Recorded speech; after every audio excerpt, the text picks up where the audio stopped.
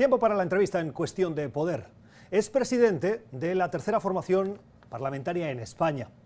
Fue la sorpresa en las últimas elecciones, consiguió 52 diputados de 350.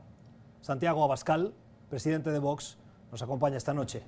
Santiago, buenas noches, gracias por estar con nosotros. Muy buenas noches, es un placer. Vox, que se presenta a los españoles como, dicen algunos, un partido nacionalista español. Defiende España, la familia y la vida, y quiere recuperar lo español para los españoles, y algunos incluso hablan de recuperar el control de fronteras. Viene a Estados Unidos para tener una agenda durante una semana de diversos contactos, entre los que destaca su participación en la importante reunión conservadora CPAC. Algunas fuentes nos explicaban, señor Abascal, que usted va a reunirse con miembros de la administración del presidente Trump. ¿Va a verse con el presidente también? No está previsto todavía que nos veamos con el presidente. Yo creo que el presidente Trump tiene muchas ocupaciones y lo comprendemos perfectamente además, pero sí vamos a tener reuniones con muchos think tanks del ámbito conservador, con algunas personalidades de la administración del presidente Trump, y tendremos encuentros también con nuestros simpatizantes tanto en Washington como en Nueva York durante esta semana. ¿Qué altos funcionarios le van a recibir? Pues la verdad es que lo iremos comunicando según se produzca. No queremos avanzar la agenda por una razón de prudencia y porque la comunicación pública sobre la misma la pactaremos con esos mismos funcionarios. ¿Son funcionarios de la administración, o sea, de la Casa Blanca? En algunos casos creo que sí. ¿Y en los otros? Yo creo que hay del Departamento de Estado también y personalidades del Partido Republicano, del Senado. ¿Qué opinión tiene del presidente Trump? Nosotros vemos al presidente Trump con gran interés y con gran respeto, sobre todo porque nos sentimos muy identificados con el modo en el que se le ha tratado a él en Estados Unidos, en la prensa mundial, y el que se nos trata a nosotros en España, con una extraordinaria dureza.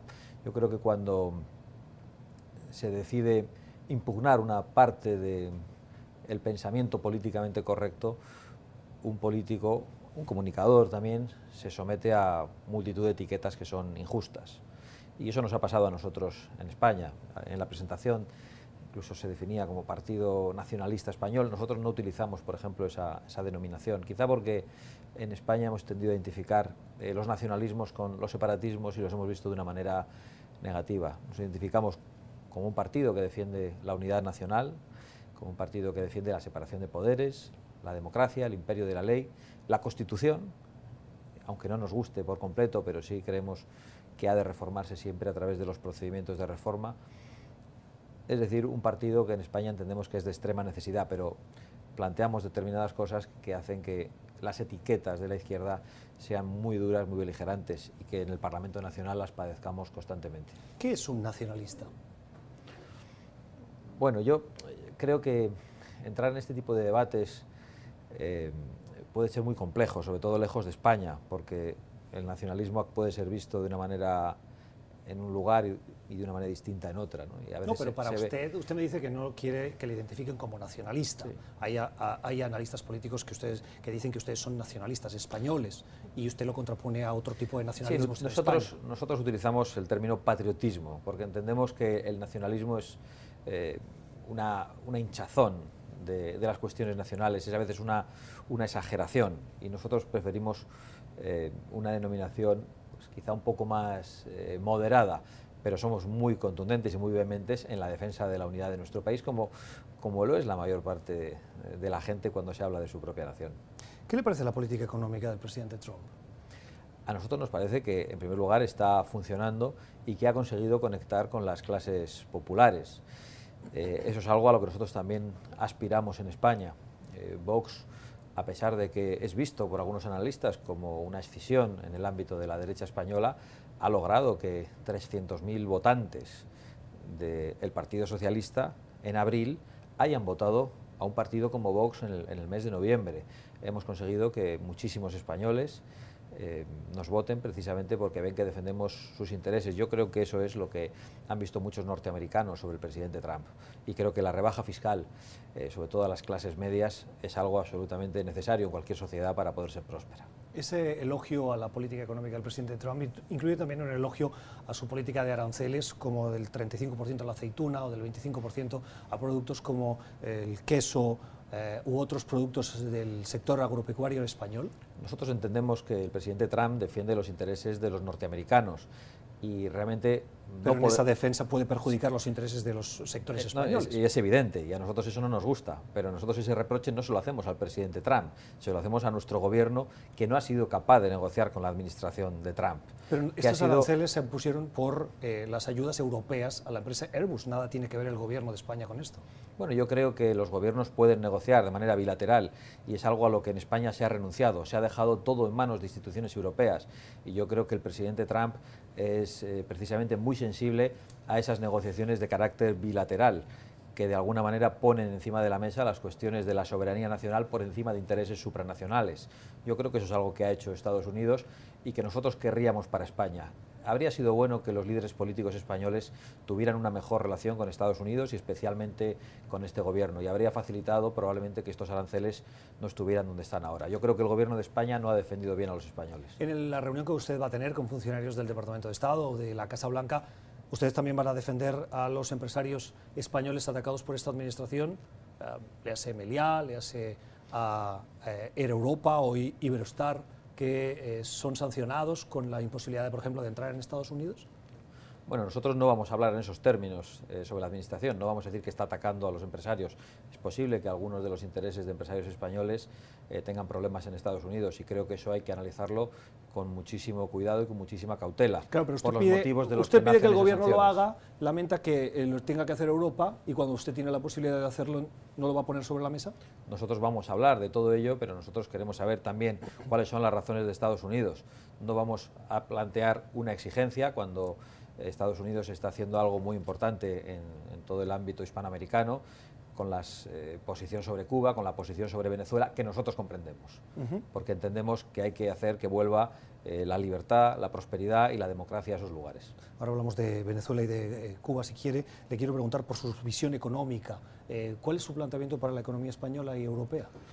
Nuestro planteamiento es el de la libertad de la sociedad, es decir, que el dinero de los españoles está mejor en el bolsillo de los españoles que en la administración pública. Nuestro planteamiento es que en España se ha gastado demasiado dinero en gasto superfluo, en gasto de naturaleza política. Tenemos un Estado demasiado grande multiplicado en 17 autonomías, y nos parece que no responde a los intereses, a las necesidades más inmediatas e imperiosas de los ciudadanos españoles. Por lo tanto, lo que queremos es que los impuestos sean los más bajos, que aquellos que no se eliminen, como los impuestos de sucesiones, a las herencias, que tienen que ser impedidos desde nuestro punto de vista, es porque deben ser limitados, porque deben bajar, para que la sociedad pueda prosperar. Y todo eso con un gran recorte del gasto público improductivo asociado a la administración regional en España. ¿Primero los productos españoles que los productos extranjeros? Nosotros creemos en la libertad de los españoles a la hora de comprar los productos. Lo que sí creemos es que no se puede competir con productos extranjeros que en algunos casos son producidos con mano de obra prácticamente esclava, o que son producidos en condiciones fitosanitarias que no se exigen en algunos lugares del extranjero, pero sí se exigen en el ámbito europeo. Lo que creemos es que la competencia tiene que ser leal, y eso es lo que estamos planteando y que en estos momentos entendemos que no se está produciendo. Después los españoles podrán comprar los productos que deseen. ¿España tiene que salir de la Unión Europea? No, nunca hemos planteado eso. España está en la Unión Europea, pero nosotros defendemos la soberanía nacional y entendemos que el proyecto europeo se ha acelerado de una manera imprudente y se ha puesto de espaldas a la verdadera esencia de lo que es Europa, que es una unión de Estados soberanos. Creemos en esa soberanía nacional, pero no hemos dicho nunca que España tenga que salir ni del euro ni de la Unión Europea. Uno de los temas que son más polémicos de las propuestas del partido Vox son sus propuestas migratorias. Entre otras cosas, Vox defiende decidir la inmigración que recibe España y ha defendido también lo que se llama devolución en caliente, es decir, aquel inmigrante que de manera irregular pretende entrar en territorio español y que es agarrado por las fuerzas o cuerpos de seguridad del Estado y devolverlo inmediatamente sin ningún otro proceso que medie de por medio, valga la redundancia. En la última campaña electoral, usted en uno de sus meetings tomó una lista de personas que recibían ayudas públicas, un vídeo que quiero mostrarle en el que usted decía esto.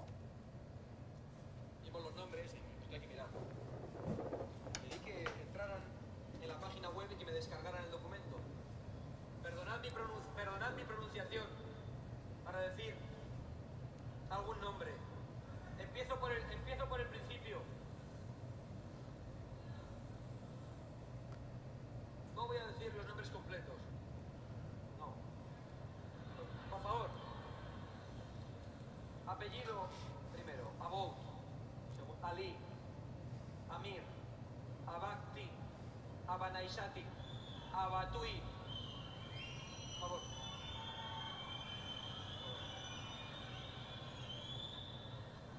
Abdelkader, Abid, Abyahu, Aceituno. Aquí hay uno que parece que puede ser español. Pero es que es la primera página. Y si uno pasa las páginas, ve... ¿Por qué es importante que sean españoles los que reciben ayudas públicas? Bueno, en primer lugar, he de decir que ese vídeo continúa como es lógico, y en él yo digo que nosotros no nos volvamos contra esa gente. Y se lo digo a todo el público que está allí. Les digo que no nos volvamos contra ellos porque no son culpables de pedir las ayudas públicas. Incluso no son culpables los extranjeros de entrar ilegalmente en un país. Quienes entendemos que son culpables son los políticos que facilitan eso. A nosotros lo que nos parece es que es una cuestión de sentido común y de caridad bien entendida. Igual que yo soy padre de familia, lo primero que procuro es el bienestar de mis hijos. Si me sobra algo, quizá el de mis sobrinos, el de mis vecinos, y si me sobra más, procuraré el bienestar de más gente. Pero parece que no tiene lógica procurar el bienestar de mis vecinos cuando no puedo procurar el bienestar de mis hijos. Y entendemos que eso es lo que están haciendo los políticos españoles, los políticos occidentales en muchos casos. Pero cuando usted leyó esos nombres, ¿usted no sabía si esas personas eran españolas bueno, o no? De hecho lo digo al principio, y digo que queremos los datos porque no dicen claramente la nacionalidad. Pero cuando llega Aceituno, usted dice, al menos hay uno que parece español. Dije parece, porque no lo podía afirmar, porque es que sobre todo esto se oculta la nacionalidad, y nosotros precisamente vamos a llegar a las instituciones para pedir esos datos, y para pedir que en una situación en la que hay muchos españoles pasándolo mal, esto se tenga en cuenta, porque al final este tipo de ayudas facilita la inmigración ilegal, que acaba legalizándose, pero porque saben que en España se reciben muchísimas ayudas sociales, saben que en España se puede entrar ilegalmente y que tarde o temprano uno regulariza la situación y recibe ayudas que no alcanzan a los ciudadanos españoles. Y esta es una de las grandes razones por las que muchos españoles nos han votado, porque han entendido que defendíamos sus intereses cuando otros partidos no lo hacían. Pero, ¿cree usted que contribuye eso a un cierto rechazo a personas que tengan apellidos que no sean castizos? Bueno, de hecho, lo que hago yo en ese vídeo es pedir precisamente, y lo he hecho insistentemente durante la campaña, que no nos volviéramos contra ellos, porque a nosotros nos llamaban xenófobos. Nosotros no tenemos ninguna fobia al extranjero, no tenemos ninguna fobia al inmigrante legal, al que por cierto le damos las gracias por venir a contribuir en nuestra sociedad. Y no tenemos ninguna fobia al inmigrante ilegal al que comprendemos. Tenemos fobia a los políticos progres que están llamando a la inmigración ilegal y que causan problemas de integración en nuestra sociedad. Puede que eso contribuya a la mala comprensión de algunas personas sobre los inmigrantes, pero yo creo que fundamentalmente contribuye a la verdad. ¿Pero usted no está contribuyendo a esa mala percepción? Yo creo que estoy contribuyendo a que los españoles conozcan la verdad, porque lo contrario sería el silencio, como el silencio sobre las agresiones sexuales. Pero como no tiene la Europa. información de las nacionalidades, hacerlo sin esa información contribuye, como veíamos, con esos gritos y esos silbidos. Bueno, yo creo que contribuye a un debate público, pero es que esos gritos y esos silbidos se tornaron en aplausos inmediatamente cuando dimos esa explicación, pero es un vídeo parcial, como entiendo que no puede ser de otra manera en un programa corto. La Oficina Económica del Gobierno y un estudio de la Caixa, una de las principales instituciones financieras en España, asegura que los inmigrantes reciben el 5,4% del gasto público y aportan a los ingresos totales el 6,6%. Tienen un saldo neto de su contribución de 5.000 millones de euros. Estos datos chocan con lo que usted me decía de mi familia primero y luego el resto. Bueno, yo no tengo ninguna duda de que esos datos se refieren a la inmigración legal y nos parece muy bien. Nos parece muy bien. Otra cosa es la inmigración ilegal. Un estudio de la ONU revela que la inmigración en España es fundamentalmente de Marruecos, seguida de Rumanía, Ecuador, Colombia, Reino Unido, Argentina, Francia y Venezuela. Y sigue la lista. Ustedes han dicho que quieren decidir qué inmigración recibe España. De todos estos, ¿quiénes son los que usted querría recibir?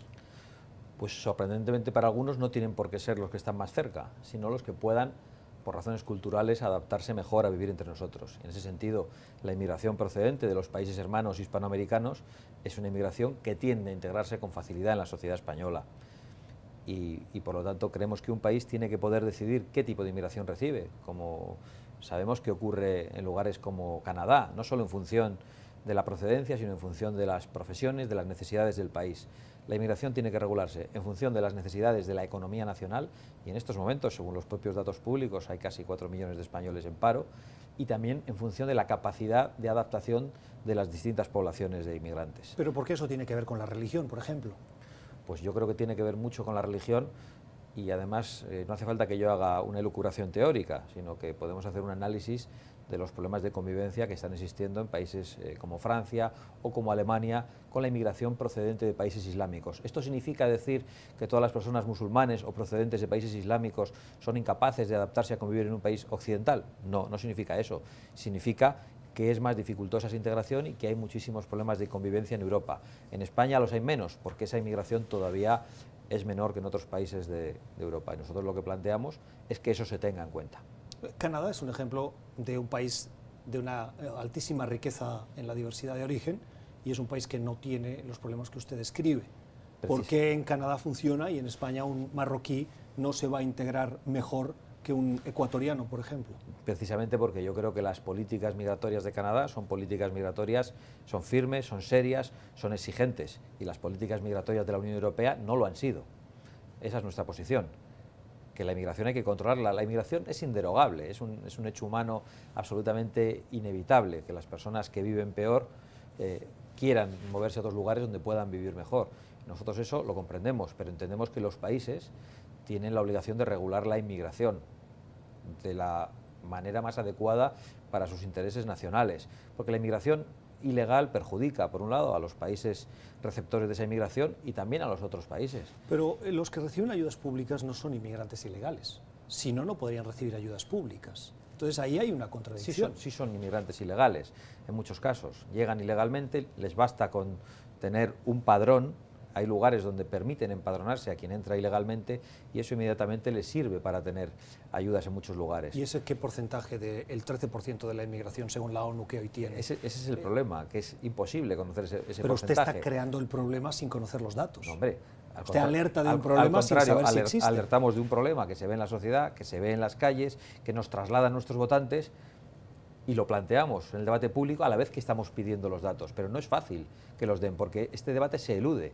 Insisto, como se eludió en el norte de Europa durante mucho tiempo lo que tuvo que ver con agresiones sexuales a niñas, y se ocultó por parte de la prensa y de los dirigentes políticos de esos países europeos lo que se estaba produciendo y cuál era el origen de esos agresores, hasta que se ha sabido. Nosotros pensamos que la verdad ha de conocerse, y eso sí, con todos los matices, con todas las prevenciones, para que nadie pueda rechazar a una población concreta.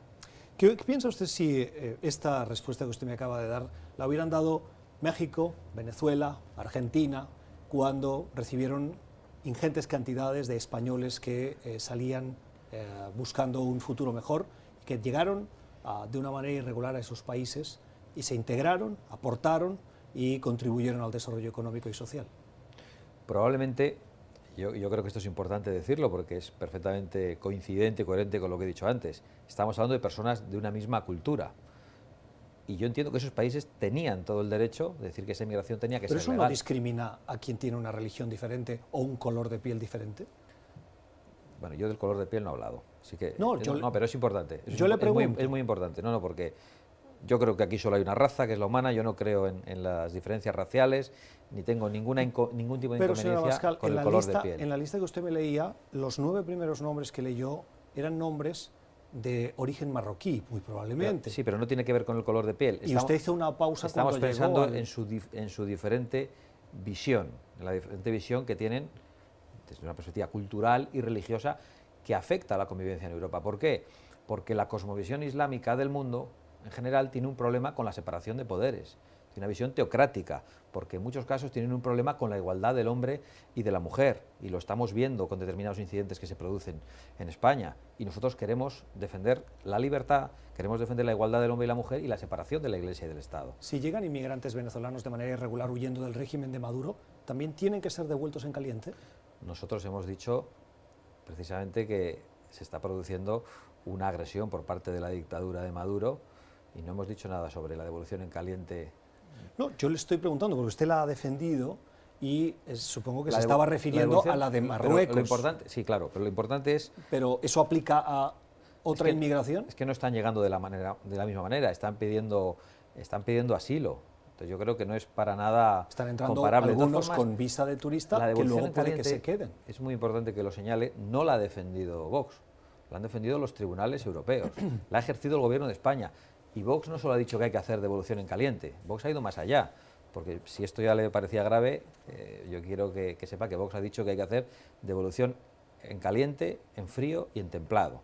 Y es que esas personas que entran ilegalmente... No sé si me parece grave o no, yo le estoy preguntando para que nuestra audiencia entienda. Pero bueno, pero para que entienda, yo creo que es bueno que sepan que nosotros no solo planteamos la devolución en caliente, en el mismo momento que acaban de pasar unos metros la frontera, sino que el que se ha encontrado ilegalmente en España y no pueda acreditar una razón para estar en España, como por ejemplo la persecución de la dictadura de Maduro, tenga que ser devuelto a su país. En España tenemos un grave problema con la inmigración ilegal procedente de los países magrebíes.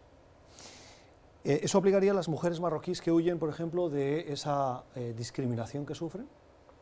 Igual tiene usted datos de las mujeres que huyen de esa discriminación, pero nosotros no lo estamos viendo. Lo que fundamentalmente vienen son varones jóvenes en edad militar. Hablemos de Venezuela. Usted ha dicho que Venezuela, entre otras cosas, es quien tiene la sartén por el mango en el gobierno de Pedro Sánchez. Y ha asegurado que ustedes disponen de información que si se filtrara, colocaría al gobierno de Pedro Sánchez en una situación muy comprometida. ¿Qué información tiene? Yo no he dicho eso, he dicho que el gobierno de Maduro dispone de esa información y sí, coloca en una situación comprometida. Nosotros lo que creemos es que la llegada de Delsi a España tiene que ver precisamente con la información que el gobierno de Maduro tiene de la financiación que ha recibido el socio del gobierno en España. Financiación... ¿Pero usted tiene pruebas de esa información? Yo no tengo las pruebas. ¿Pero entonces por qué hace esta afirmación? Porque esas afirmaciones las han hecho desde la oposición venezolana y porque también, y paso a Bolivia, se ha hecho desde la Fiscalía de Bolivia, que ha iniciado una investigación y ha citado a declarar a los líderes de Podemos, a Monedero, a Errejón, a Pablo Iglesias y creo que también al señor Baltasar Garzón, que era un juez inhabilitado en España. ¿Qué opinión tiene del apoyo que le está dando el gobierno del Kremlin a Maduro? Bueno, la verdad es que nos sorprende, sobre todo por la diferencia en las posiciones ideológicas. Entendemos que es algo estratégico y que es un profundo error. Todo el que apoya a Maduro en estos momentos se está equivocando gravemente. Analistas dicen que lo que busca Rusia con ese apoyo es la inestabilidad que genera Venezuela en la región y sobre todo el problema que le genera a Estados Unidos, que es el motivo ulterior por el cual se produce esa ayuda. Yo no soy un experto en geopolítica, entiendo que responde a los intereses de Rusia, pero yo me quedo con el simple análisis negativo de quien apoya en estos momentos a lo que se ha convertido en una dictadura como lo ha hecho Maduro. ¿Pero a usted le parece mal, entonces, ese sí, apoyo? Evidentemente, claro. Ese mismo apoyo se produce en Europa con Víctor Orbán, con Marine Le Pen o con Matteo Salvini en Europa, partidos que buscan precisamente ir contra el proyecto europeo, con el que usted se ha hecho. ¿Se produce ese apoyo hacia dónde? A estos tres partidos, yo le he puesto el caso de Italia, de Hungría y de Francia, y son partidos cuyo ideario tiene, entre otros muchos, el cuestionar el proyecto europeo y desestabilizarlo.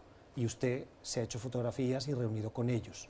¿Está bien que Rusia también se meta en Europa y intente desestabilizarlo? Es que parte de presupuestos que no son reales. Yo he estado con Víctor Orbán muy recientemente y Víctor Orbán no quiere desestabilizar el proyecto europeo. Matteo Salvini no plantea la ruptura del proyecto europeo ni la salida del proyecto europeo. ¿Recuperar las fronteras no es terminar con el espacio Schengen? Pero el espacio Schengen no es el proyecto europeo. Forma parte esencial de la libertad de personas. Pero la libertad de circulación de personas y capitales en Europa no implica que las fronteras no tengan que ser controladas en determinados momentos. Y si uno va a trabajar, pues no tendrá ningún inconveniente. Si uno está moviéndose ilegalmente, puede ser detectado en pasos de fronteras. Eso no tiene nada que ver con cuestionar el proyecto europeo. Yo siento discrepar de la posición de partida que hace, pero realmente me parece que no es para nada equiparable. Yo no veo en absoluto que pretenda la destrucción del proyecto europeo, sino defender un proyecto europeo que tiene más que ver con la identidad del proyecto europeo que es el construido a través de unos estados soberanos. Otros pretenden la disolución de esos estados soberanos, pretenden avanzar hacia los Estados Unidos de Europa con la disolución de las distintas soberanías. Nosotros no estamos de acuerdo con eso. Eso no significa que queramos salir de la Unión Europea, ni muchísimo menos. Termino. Ustedes se sorprendieron del resultado de los 52 diputados, tal vez me dirá que no, porque tenían información, etc. ¿Qué aspiran las próximas elecciones? Es verdad que en estas últimas elecciones no nos sorprendimos del resultado, pero tengo que reconocer incluso nuestra sorpresa porque en 14 meses hayamos pasado de la irrelevancia política a ser la tercera fuerza política en España. Eso es indudable incluso para nosotros, y a lo que aspiramos en las siguientes elecciones es a ir creciendo y a llegar al gobierno de España, y además poder hacerlo en solitario. Sé que es algo verdaderamente ambicioso, que aparentemente está lejos de nuestras posibilidades en estos momentos, pero también estaba muy lejos de nuestras posibilidades ser la tercera fuerza política en España. Vox hace 14 meses aspiraba a entrar con un diputado en el Congreso y poder plantear algunos debates que no existían en España. Y a día de hoy no solo somos la tercera fuerza, sino que en términos del debate público en España me atrevo a decir que somos la primera. Vox ha condicionado por completo todo el debate público español. Sin duda. Es Santiago Abascal, es presidente de la tercera fuerza parlamentaria en España, la sorpresa de las últimas elecciones con 52 diputados, detrás del Partido Popular, que llega a Washington con una agenda de contactos en la administración estadounidense, centros de pensamiento y con simpatizantes de su formación en Washington y Nueva York como mínimo. Señor Abascal, gracias por haber estado con nosotros. Muchas gracias a vosotros. Este es un programa que recibe a todo el que quiera venir a explicarse. Muchísimas gracias. Puede volver a escuchar esta entrevista en nuestro podcast, estamos en Apple y Spotify. Y también háganos llegar sus comentarios. ¿Qué le parece los posicionamientos de Vox en C Poder NTN24?